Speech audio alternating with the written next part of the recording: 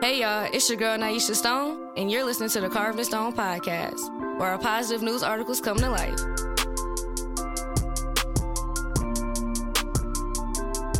Now let's get into the episode.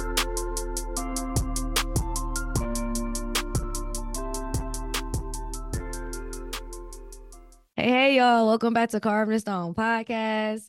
We're getting right into the episode. Just a couple of episodes ago, we were talking about the National Association of Black Journalists. So it only makes sense to bring on the president. So let me introduce this week's guest, President Ken Lemon. How you doing today?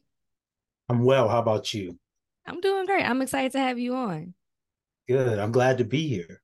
Yeah, so I want to get right into the episode. One of my first questions is, can you tell the people what the organization is and honestly the impact that you want to have with it now that you're president?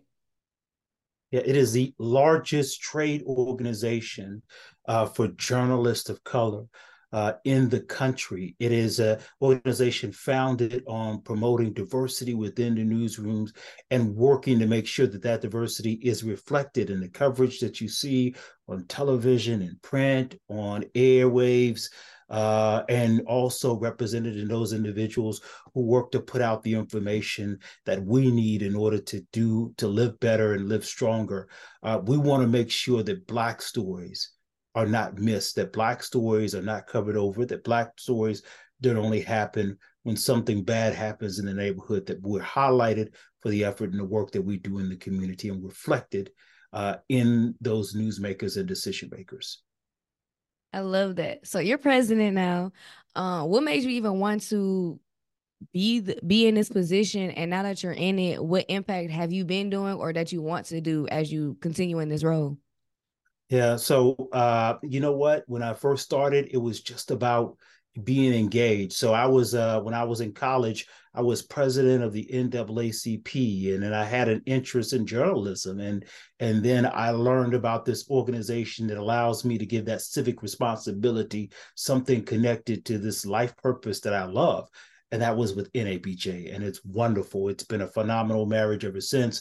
I first started out locally in the Charlotte area. We reformed our Charlotte Area Association of Black Journalists here. And I worked through there, became president. And at the end of my two terms, I was like, man, I worked so hard. I am done.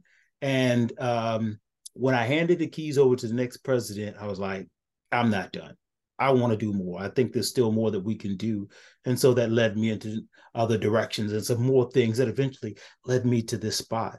One of the things that I want to do that I think will be instrumental, not only for what we are and who we are right now, but well into the future, is that I want to build a pathway, not only for our students to come into class and just see people with on air and bylines, but I want them to see people who are general managers and publishers and people who are corporate individuals and working. I want them to begin to think about that now, and then for us to begin to also construct a support system that'll lead you from that point up until the point that you land in that big chair.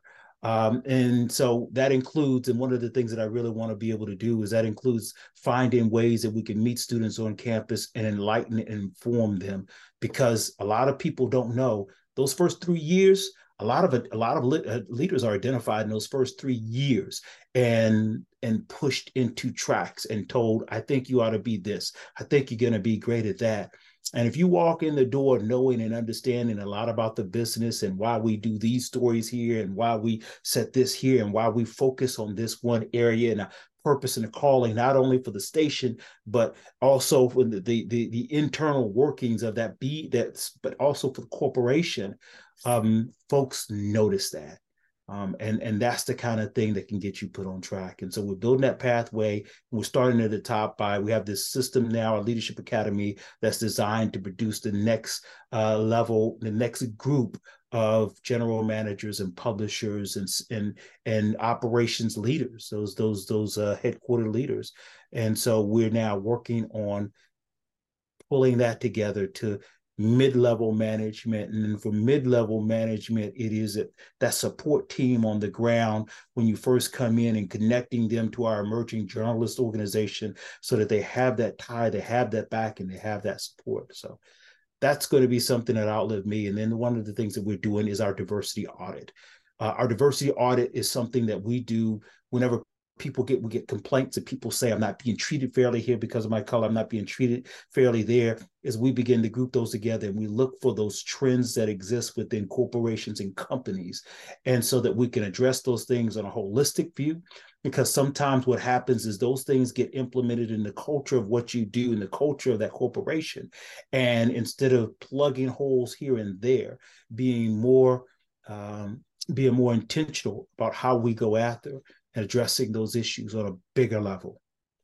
I love that. One of the points that stuck out to me was saying when students go to school, they put you in certain tracks. But I would like for you to talk about like how many different roles there are within media, because we really only know like an anchor, a reporter, but there are a billion different things. Like there's PR, there's marketing, there's communications. Like, can you talk a little bit about that, how diverse the field Uh, actually is? I love that you know them all. Keep going. So yes, there is every little thing. There is not only that, there are people who work in areas where they do analytics. I was really interested in the fact that at one point these sports companies came to me when I was VP of broadcast and said, how many people do you know who are in engineering or work in the mathematics department? I said, those generally don't jive very well. They're looking for sports analysts. They're looking for people who are going to go in and break down the numbers and crunch the information and bring back the facts and the figures that help them do better predictions. Why is that important? Well, sports gambling has just become a key, right? Sports gambling has become a big thing, and it's going to upset the media world. It is going to fund us for a long time, but it's also going to challenge us as well. And some of those players now who are used to saying, the game is just this, that, and the other, now need to make sure that they break down certain information so people can come to them and take a look at who they are, what they do, and use that in their sports gambling, what have you. But it is every little thing. You also have that, not even just the PR, you have marketing division. You have those individuals who are going out and talking to people within groups and making decisions from those groups about how coverage is shaped and formed and how we talk to audiences in different areas and different age groups and how we prepare ourselves to do those things. So it is not just the people you see on air and the person behind the camera. It is also those low level writers, those other individuals. Some of those things are being eaten up by technology. That's really changing the game. But you still have a lot of folks whose job it is to make sure that the news gets to you on all platforms. And those folks are just as important and will become more important as we move in the future. So when you start to say some of the areas, there's a litany of them, and it is hard to put your finger on all of them. But I can tell you this: if you have a specialty and you have an interest in media, there's probably a home there that you haven't explored. And if you walk into a newsroom or you ask somebody, this is what I like, this is what I enjoy, what do you think that fits in there? They can probably tell you exactly how that meshes with what happens in making sure that information gets out to individuals.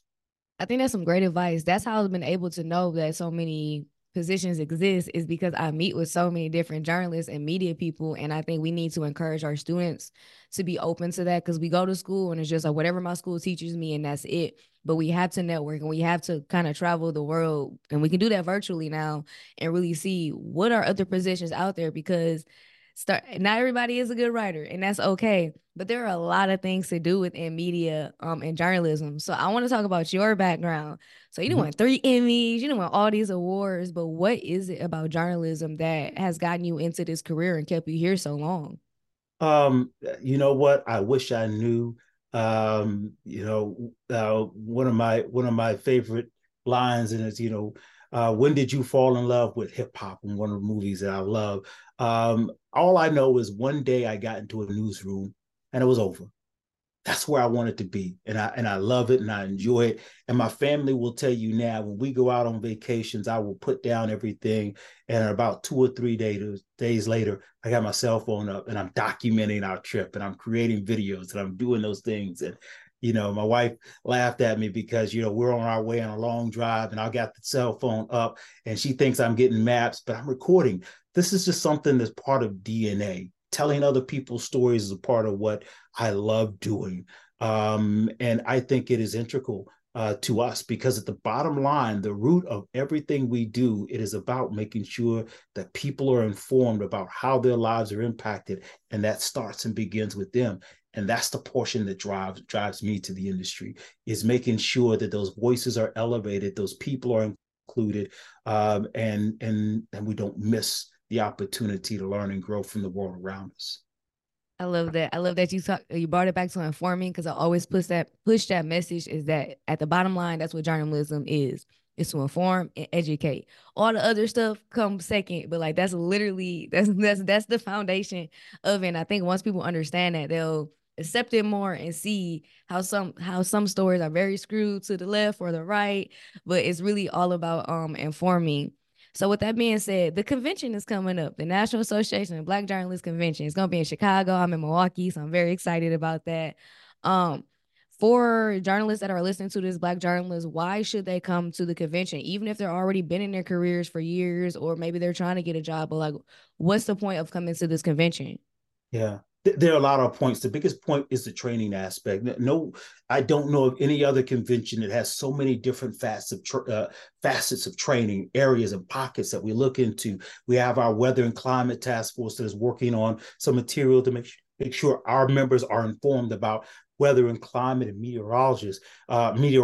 We have our investigative track, which has become our most a liked and favored track so far, that helps people in investigative journalism, taking those tools that they're going to be able to use and apply down the line. In addition to that area, we've got sports, we've got folks who are doing financial, we've got several banks that are key into us and looking at financials, not only personally, but how you report in and around it, advocacy, journalism. You run the gamut. There is another important factor about this that I don't think you often get a lot, unless maybe you're in Black colleges and university, and there's a feeling of Wakanda when you're there. My, Yes. I know, I see you pointing. My first NABJ that I went to, I was like, oh my God, I'm looking around and I see all these professional Black people, 3,000, 3,500 professional Black people, suited, booted, and family style. I mean, you can walk right up to Michael Wilbon and start talking to him, pardon the interruption, and he will talk to you, and he holds court every year that he comes up and speaks. He's outside and he's talking to these sports journalists one-on-one, making sure that each of them get a little piece of his time. That is something that's difficult to explain, because it is like a family reunion on steroids. And then you have all these companies and corporations. And one of the biggest keys that a lot of people miss is our job fair. That job fair is huge. I talked to people like DeMarco Morgan from ABC News, who will tell you every job he's ever gotten comes through NABJ. And you can meet folks who can change your lives and improve your lives and see those opportunities, and then narrow that scope. So if you're job hunting, imagine this. Imagine if you, instead of just going out and looking for a job, you have employers who come to you and say, I'm looking for a Black journalist. How much smaller now does that scope get, that pool of people that they're interested in? And they sit down with you.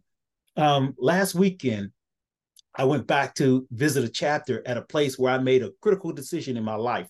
When I was a young journalist, just starting out, I had a resume tape. It was back then, it was tapes, and you sent these tapes out, and I was going to drop a tape in the mail for a station that was about 2.5 hours away. It would cost me $10. And I said, you know what, instead of doing that, I'm going to put $10 in my gas tank and I'm going to boss up. And I got in the car and I drove down and I went up to the receptionist and I said, I'd like to see the news director, have a resume reel and a resume I want to talk to them about. And I sat there 1 hour, 2 hours, 3 hours. News director never came.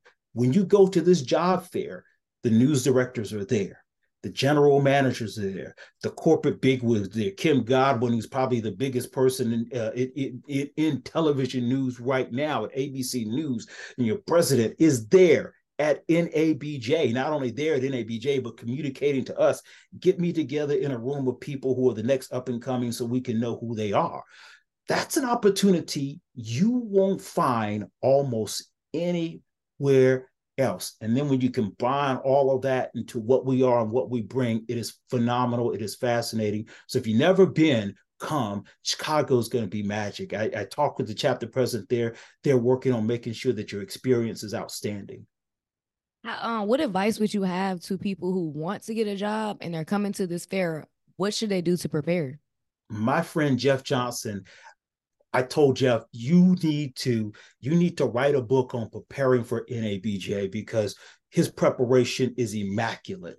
Jeff is now a senior producer, was a senior producer at Al Jazeera, was a senior producer at MSNBC, now over in market number 2, just killing it. But Jeff starts before the event begins. He starts by saying, okay, what corporations are coming?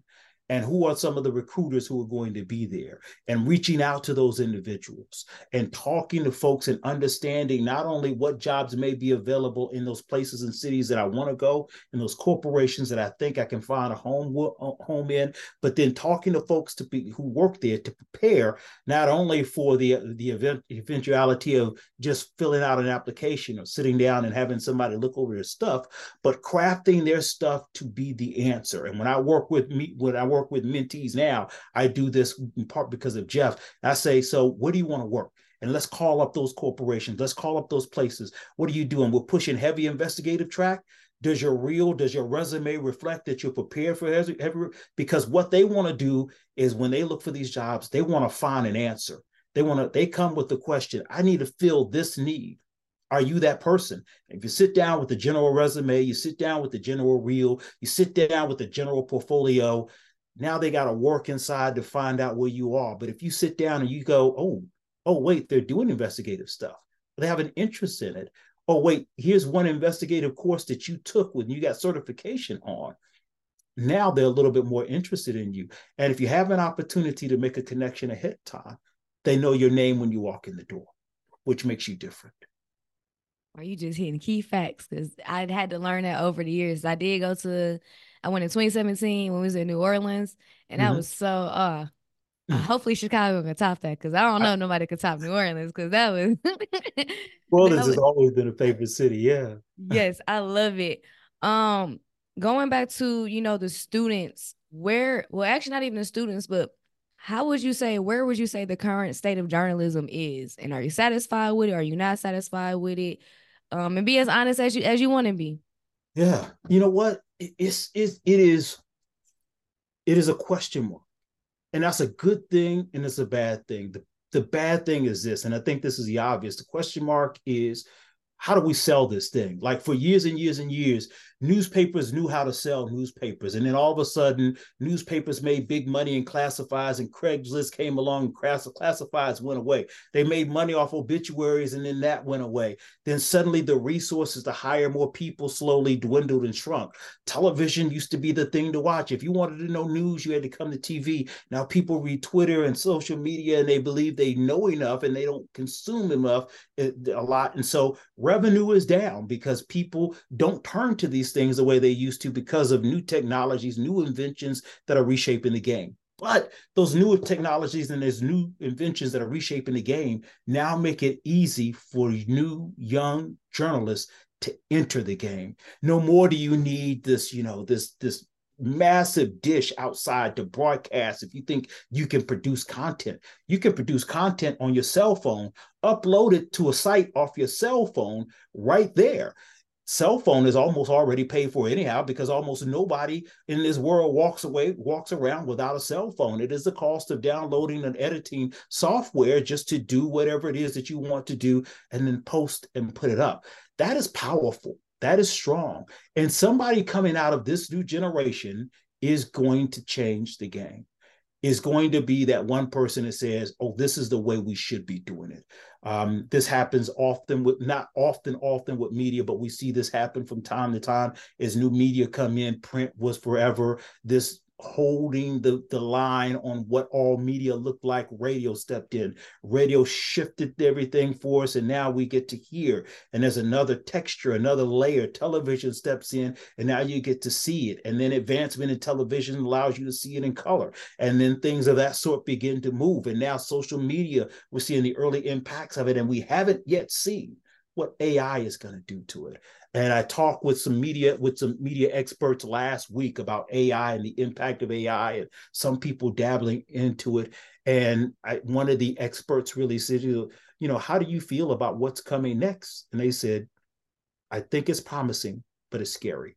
So understanding exactly what it is, we don't know. But you always start with a desire and a passion, a direction of where you want to go, and the understanding that the technology is going to make it easier for you to start that journey right there. And that's what the positive is, no matter where we think this thing is going to end up in 10, 15, 20 years. You heard them, the positive. You listen to Carver's Down. Yes. Let's talk about the financial aspect of journalism, because Yeah. it was really built off of advertisements. And like you said, that's kind of not a way people are making money anymore. Do you see a way of us making more money, or how do we convince, or what do we need to do to really start funding this industry again? Like, what steps can we take?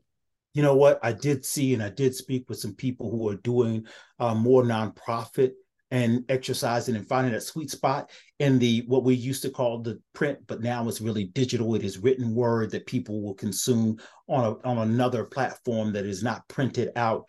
That's one way that seems to do well, particularly for people of color. Talking with one of the people who founded a group called Documented, whose job it is to go out there and make sure that people, to empower people to go out and tell the stories in areas where there's news deserts, to make sure we're informed. And they're literally taking folks out and showing them how to record city council meetings and county commissioner meetings, and those meetings where we used to have coverage, right? There used to be several small market television stations and newspapers that are now dwindling as, we look at what sales is doing.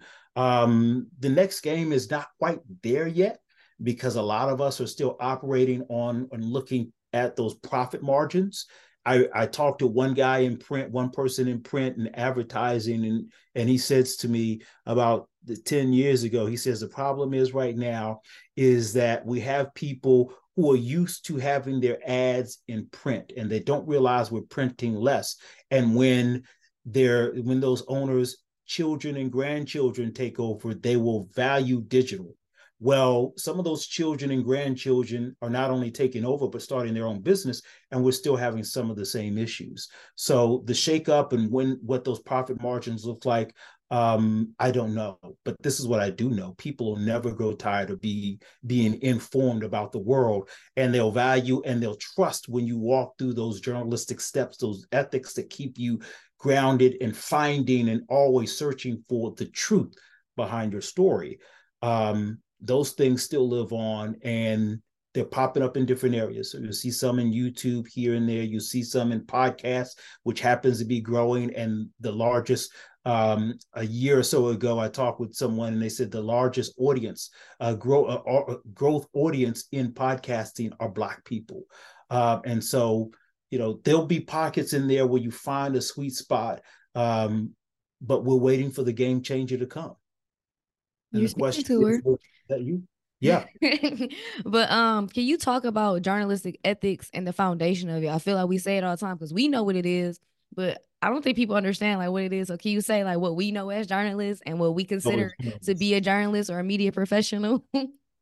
And I don't want to look down at people. Look, I will tell you the Michael Brown story happened because people who were not journalists, they're just folks who were out on the scene, saw him out on the street way too long, had questions, picked up their phones, went live on Facebook, popped up on Twitter, what was Twitter at that time, and pushed that out there. But those journalistic ethics are those ethics that allow you to ask the next question from a point of view that allows you to get to the truth. Now, I'll say that from a point of view that allows you to get the truth, because some of journalism has changed. What I am is I'm a journalist who walks into it and says, I don't take a side. I don't take a position. I cover and pull as many facts as I can.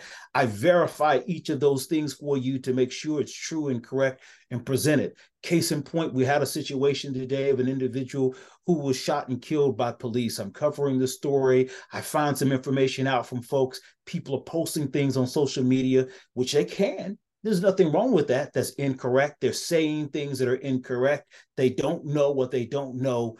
But in this case, when you come to me, you know that I'm going to verify that stuff.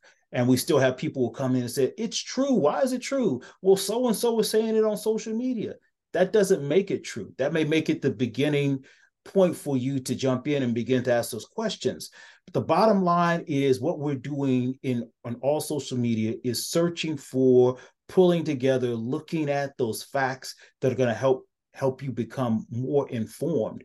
And I think we now see how important all of those things are, because in the last few months, we've seen people who are allegedly dead. Jamie Foxx, who was on his deathbed, right?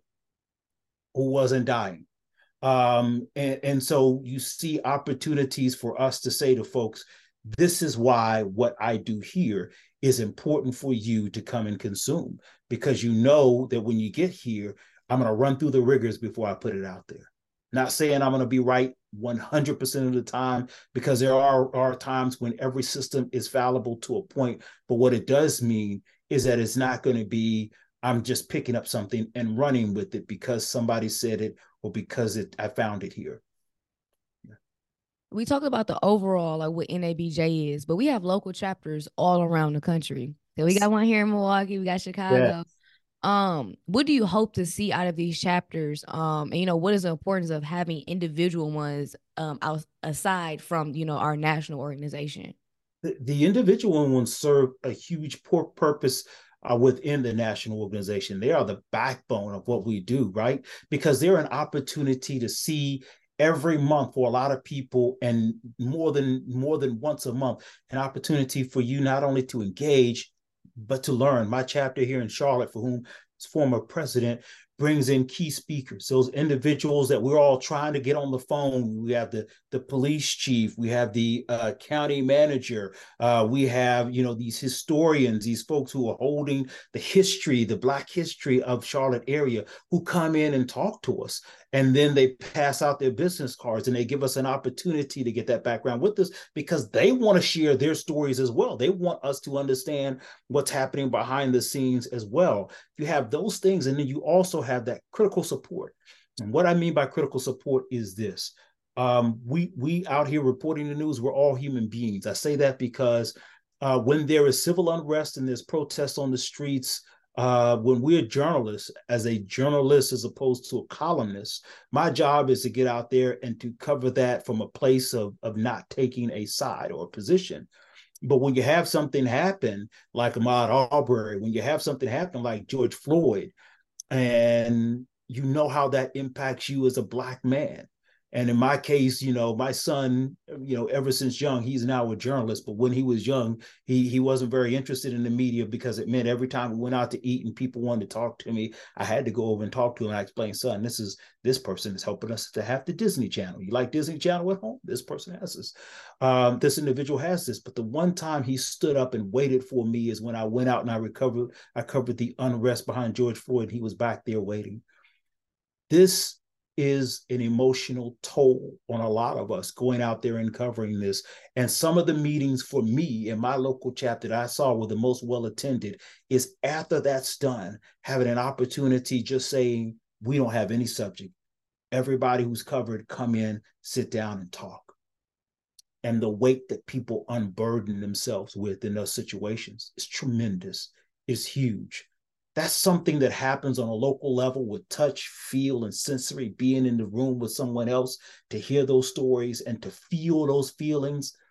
That's a level of support that you can't duplicate on a national level in that same way. I can bring you to the convention and we can get that interpersonal connection, but I can't always have that direct interpersonal connection in that immediate way when you need it.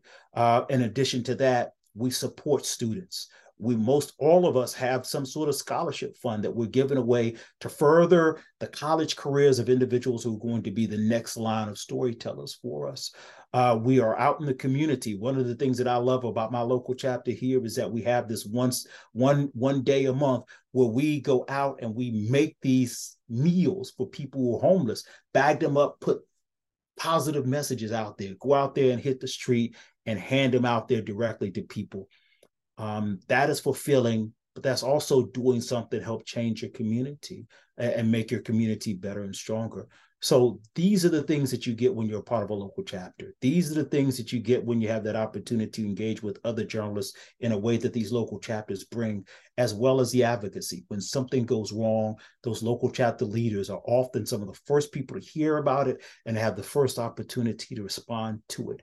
When they realize that people aren't being treated fairly or they aren't being treated right, they're the folks who can stand up fastest. They're the folks who are right around the corner and just a quick hit out. I'm glad you brought up that like you have a community where you guys can depress, because we don't get to talk about those things in the regular newsroom. Like, y'all don't understand why I have to go back to work after just seeing his dead body on TV, and that looked just like my cousin, and now I got to go into work and I'm supposed to just be okay with this. So I think that's very important to have that community, which is why NABJ is so freaking important. We got a few more minutes left. One being, what makes a good journalist? I've been asking that usually to the media people that have been coming on, but like, what, Yes. in your opinion, what makes a good journalist? First thing is curiosity, right? Curious people ask those questions. Why is this way? Oftentimes, if you don't notice the changes, if you don't notice problems that are off, if you don't notice the little things, then stuff passes you by. But those folks who stop and ask those questions, and I often find that the difference between good stories and great stories, it doesn't just depend on the questions. It depends on maybe that last question. My last question to everybody: is there anything you want to add that I have not asked? And sometimes the answer to that makes you go, oh, I'm doing the wrong story. I got 5 or 10 more questions for you now. I need to ask you this. But it's that level of curiosity that makes you go, I'm looking at this, I'm seeing this, but I'm able to find that extra nugget because I'm curious, or I'm able to work on that story because I'm curious.